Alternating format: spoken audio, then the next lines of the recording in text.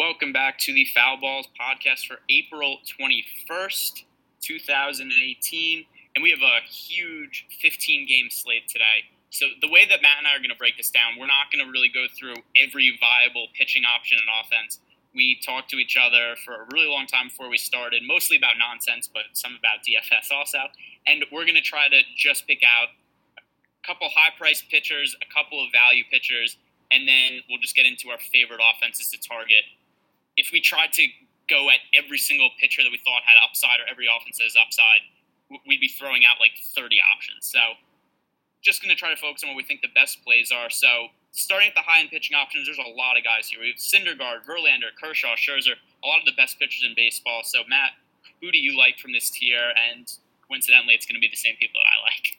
Yeah, how I feel about Kershaw to start with is going to be dependent, again, on Anthony Rendon's status. So I like Kershaw no matter what, but my exposure to him will be less if Rendon plays. So we're going to list about 4 or 5 pitchers to use. I think that Kershaw is not going to be my highest owned guy either way, but maybe a 30 or 40% Kershaw exposure if Rendon is in, and then like 50 or 60% if Rendon is out. Do you think that sort of breakdown makes sense? Well, here's one caveat to that. This game starts at 10:10. It is the last game on the slate. I highly doubt, well, I wouldn't say highly doubt. I'll say I think it's questionable whether we get an update on Rendon prior to lock or not, and I think it's probably more likely we don't than we do. So my feeling on Kershaw is this. I prefer Verlander for 12,000. They're playing the White Sox. Really favorable matchup. They strike out a lot. They're not very good against right-handed pitching. He's also very likely to get the win bonus in that game because we don't know who's starting for the White Sox today, so we know that it's not going to be a good starting pitcher. They don't have some great pitcher that they're going to dig up out of nowhere. So whether it ends up being James Shields or some other just shitty pitcher, Verlander is going to be the biggest favorite on the slate. So I prefer Verlander, but I think Kershaw still warrants exposure to, just because Kershaw is still probably the best pitcher in baseball. He is averaging about 26 fantasy points per start so far this year. He went for over 40 last time out against Arizona. I think he's probably going to be the highest scoring fantasy pitcher in baseball again this season. So I think that it's a lean to me towards Verlander with some Kershaw in the high end, and that's kind of where I stand. And whether Rendon is active or not doesn't really impact it too much for me just because I think Kershaw is so good. Yeah, that's sort of fair, but I think it's close enough for me between Verlander and Kershaw because of the matchup that I'd lean Kershaw. I guess it's just easier to frame it this way. I lean Kershaw over Verlander if Rendon is out, but I lean Verlander over Kershaw if Rendon is in. But either way, I think the breakdown is going to be about 50-50 between Kershaw and Verlander for both of us.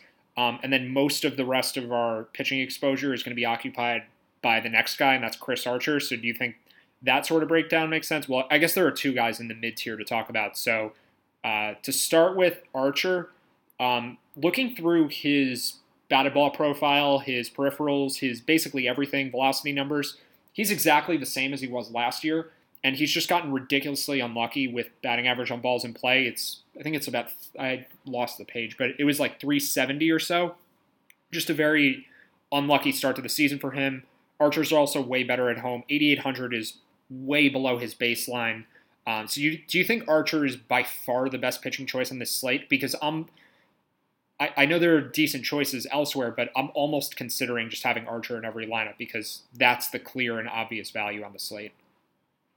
Yeah, I don't know if I go 100% Archer, just because I also like Sonny Gray at 7,700. So I certainly think that it would be viable to do some lineups with Verlander and Sonny Gray or Kershaw and Sonny Gray. I don't think that I would be all in on Archer. I do think Archer will be my highest owned pitcher. If I had to say the amount of exposure I'm going to have to pitchers tomorrow, it's probably going to be Archer as the highest owned, Verlander the second, Kershaw the third, and then Sonny Gray the fourth. But I think it's pretty evenly split between those last 3 guys, with Archer still definitely being my primary option. Like you said, Archer a little bit unlucky so far this year. Still, 8,800, pretty cheap for him. He even his bad outings this year. So he's the one really bad game, the -7 fantasy points against the Phillies. But other than the point game against the White Sox, 14 against the Yankees, 13 against the Red Sox, those are really tough matchups against the Red Sox and the Yankees. They do 14 and 13 fantasy points in. So if we're just looking at those first 3 starts and taking out the -7 fantasy point game, we're still talking about him averaging around 16 fantasy points per game in pretty tough matchups. At 8,800, if we're saying that that's kind of like a worst possible result for him, like that's not even that bad. Archer was pretty regularly around 11,000 or so, if I remember last year. So 8,800, I'm definitely on board with him. Twins, not a very tough matchup, and really significant home road splits. Archer is always much better at home. Yeah, Archer is by far my favorite pitcher, but I'm kind of torn here on Sonny Gray compared to the other high-end guys. Like, I think the 2 pitchers with the most value are Archer and Gray, but because it's a 15-game slate, even though we like an expensive offense, there's always cheap plugs on giant slates, and this is the biggest slate possible with every team playing on it. So it might not be necessary to use Archer and Gray too much as a combination because we don't need to save the salary. But just dollar for dollar, I think that is the primary combination that we should use. So, I don't know, my exposure probably will look something like 80-something percent Archer. And then, yeah, like you said, everyone else kind of mixed in a similar amount. So like 40% of everyone else. But ideally, we could find bats that we like enough to spend up for where Archer and Gray is our most used combination because it's pretty clear that those 2 guys are the best values. And Sonny Gray's been really unlucky this year, too. His peripherals look fine. It's kind of the same deal as Archer where batting average on balls in play has been bad and he's just been unlucky. So I like Gray a lot. I like Archer a lot. And it may not even be totally necessary to use too much of Kershaw and Verlander. Yeah, another thing that's been nice about Sonny Gray so far this year, so the ERA 6.92 is way high. He does have a 2.65 FIP this year, which definitely indicates the unluckiness. But he's striking out over 10 hitters per 9 innings.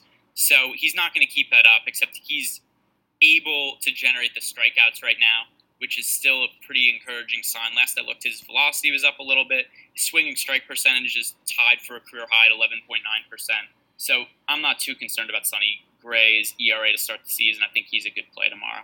So getting into the offenses, we don't know who's pitching for the White Sox, but it's hard to really reason using too many offenses other than the Astros. So why don't you touch on them for a second? Yeah, the Astros are not that expensive. Kind of just standard Altuve, Springer, Correa, all right around 5,000.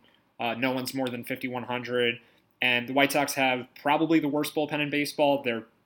They're certainly in the conversation for it. The Royals bullpen's pretty bad. The Marlins bullpen's bad. But I think the White Sox bullpen is the worst.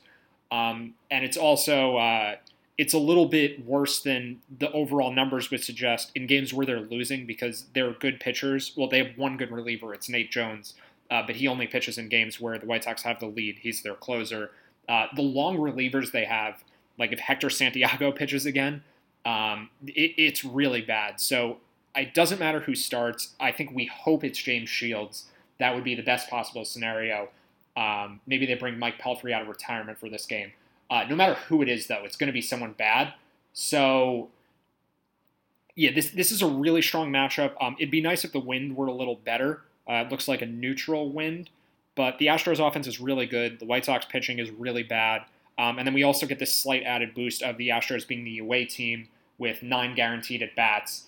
And it usually doesn't matter too much, but that's a little bit of an extra advantage that some of the other teams we like don't have because we're generally targeting home teams because they do have home field advantage. So 9 guaranteed at bats against terrible pitching and all these hitters are great. The Astros are clearly the best offense to use. Yeah, I agree, and I just plugged in. If you use the top 5 Astros hitters with Gray and Archer, it leaves you with 3,300 in leftover salary for the other 3 spots.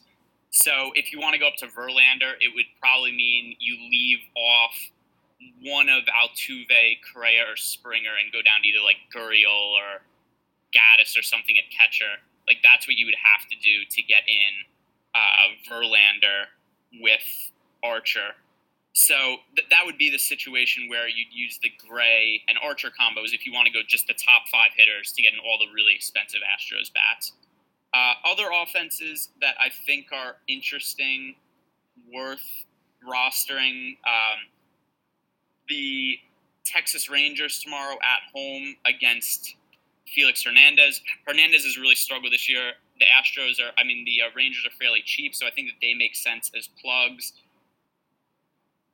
Once again, though, I'd rather just stack the Astros, but looking for cheap secondary options. What do you think of the Rangers? Yeah, the only problem there is the wind. We're looking at a 10 to 15 mile an hour wind blowing in. If that changes, like if this game had a neutral wind, I actually think you could argue that the Rangers are a better offense to use than the Astros, because Felix Hernandez has been awful this year. He's been getting worse over the last few years. He doesn't throw very hard anymore. He's been incredibly hittable. So I would probably like the Texas Rangers offense the most, but the wind is concerning. So yeah, I think it could be Astros stack with Rangers plugs, unless the wind changes. And the Mariners on the other side of that game against Mike Minor, I know you had mentioned Minor's stats before. I thought he was actually better than what I'm realizing now, because he's giving up a ton of fly balls. So I don't know, maybe Minor gets helped here by the wind, because it's going to be hard to hit home runs, but Felix Hernandez is going to give up a ton of hard hit line drives. Even without home runs, the Rangers should do well against him. And Joey Gallo has enough power where I'm not really concerned about the wind for him. So yeah, this is probably the second game to prioritize, and it could become the first priority, I think, if maybe the wind changes directions for tomorrow, or at least neutralizes, because it is Texas, it is a hitter's park. Even this early in the year, it's still a slight hitter's park. So I think this is a game we should be heavily targeting also. Yeah, and then one final thought. There is a Coors game on the slate tomorrow. There's always upside for Coors games, except that is contingent on the game it's actually playing. So for tomorrow's slate, it looks like there's a pretty good chance of rain and overall just shitty weather in that game. For Coors tomorrow, we have a 50% chance of rain basically throughout the game, turning into a 70% chance of rain later in the night. Temperatures of 40 degrees. So this looks like pretty crappy hitting conditions in a game that could potentially be rained out. The pitchers in this game are not terrible. It's John Gray against, Kyle Hendricks. So I'm kind of hoping we just have shitty weather tomorrow, and this could be a really avoidable situation we don't have to target, and hopefully it gets canceled, because Rockies games at Coors Field always have the potential to blow up a slate, because a team could score 20 runs there, because it's a ridiculous hitting environment, and the Rockies offense generally sucks against right-handed pitching, so it's really difficult to figure out. I'm definitely leaning right now towards just ignoring the Coors game. Is that where you're at also? I'll pretend I don't know the answer. Well, I think you don't know it completely. I mostly agree with you, but there are some cheap hitters on both of these teams where I think plugs from this game make sense. So just to start with the guys below 4,000, because Carlos Gonzalez is 4,200. I would like him, but he's day-to-day. He was hurt on Wednesday. I'm not sure if he's playing or not. So I'd like him if he's in. But Addison Russell, 3,900. Albert Almora could be starting. He's 3,200. Parra's 32. Hayward's 3,000. Ryan McMahon has been starting some of the time. He's only 2,800. Maybe we get Tommy La Stella starting at 2,600. So this game could be a really good source of plugs if the weather holds up. I don't really want to spend 5,600 and 5,500 for Blackmon and Bryant. So we're in agreement there. I think the expensive guys aren't really worth using because the Astros are just better picks. And the hitting conditions are just not as good as they usually are because it's cold and rainy. But I think plugs from this game make sense. So are you on board with kind of like whatever cheap guys are batting near the top of the lineup from this game? Yeah, I just don't think there's going to be many cheap guys in the Cubs lineup because Anthony Rizzo's back now. So Rizzo at first, Contreras probably at catcher. Ben Zobrist has been out, except I think that he could be back in the lineup, which probably bumps guys like Almora or Tommy La Stella to not being able to play. Baez is all the way up to 4,800 now. I just don't really think that there's going to be any cheap guys in the Cubs lineup. Yeah, I guess in non-Correa lineups, I like Addison Russell at 3,900, and I think Gerardo Parra with I guess he starts most days anyway, but especially if Gonzalez is out, he'll probably be batting near the top of the lineup. So he would be one of my favorite plugs at 3,200. But I guess, yeah, there's not too much to say about this game because it might get rained out anyway. The game that has my favorite source of plugs is the Marlins. So it's not really the Brewers' side. Trevor Richards was good in the minor leagues, even though he never pitched in AAA. Was called straight up to the majors from AA this year, and has been somewhat decent. And also, the Brewers are pretty expensive. So I think the Brewers would be worth considering where you have the salary. Like Travis Shaw, 3,800 against a righty who's maybe mediocre. And you can make Astro stacks without Bregman. I think we both do that quite a bit because Bregman is pretty overrated. So I like Travis Shaw a lot. But Jhoulys Chacin is one of the most extreme splits pitchers in baseball. He's got peripherals around 4 to 5 against righties, but his FIP and xFIP are around 8 this year against lefties, and it's kind of the same story last year, except this year he's just kind of worse against everybody. So we have Justin Bour at 3,000 and Derek Dietrich, who's been leading off. I can't even find him. He's so cheap. 3,200. So Dietrich and Bour might be preferred plug options to the Coors game. What do you think of those guys? Dietrich led off today. I would be fine with him. And Justin Bour, as I've said before, I just think he's a really good hitter. It's a really good spot for him at a cheap price.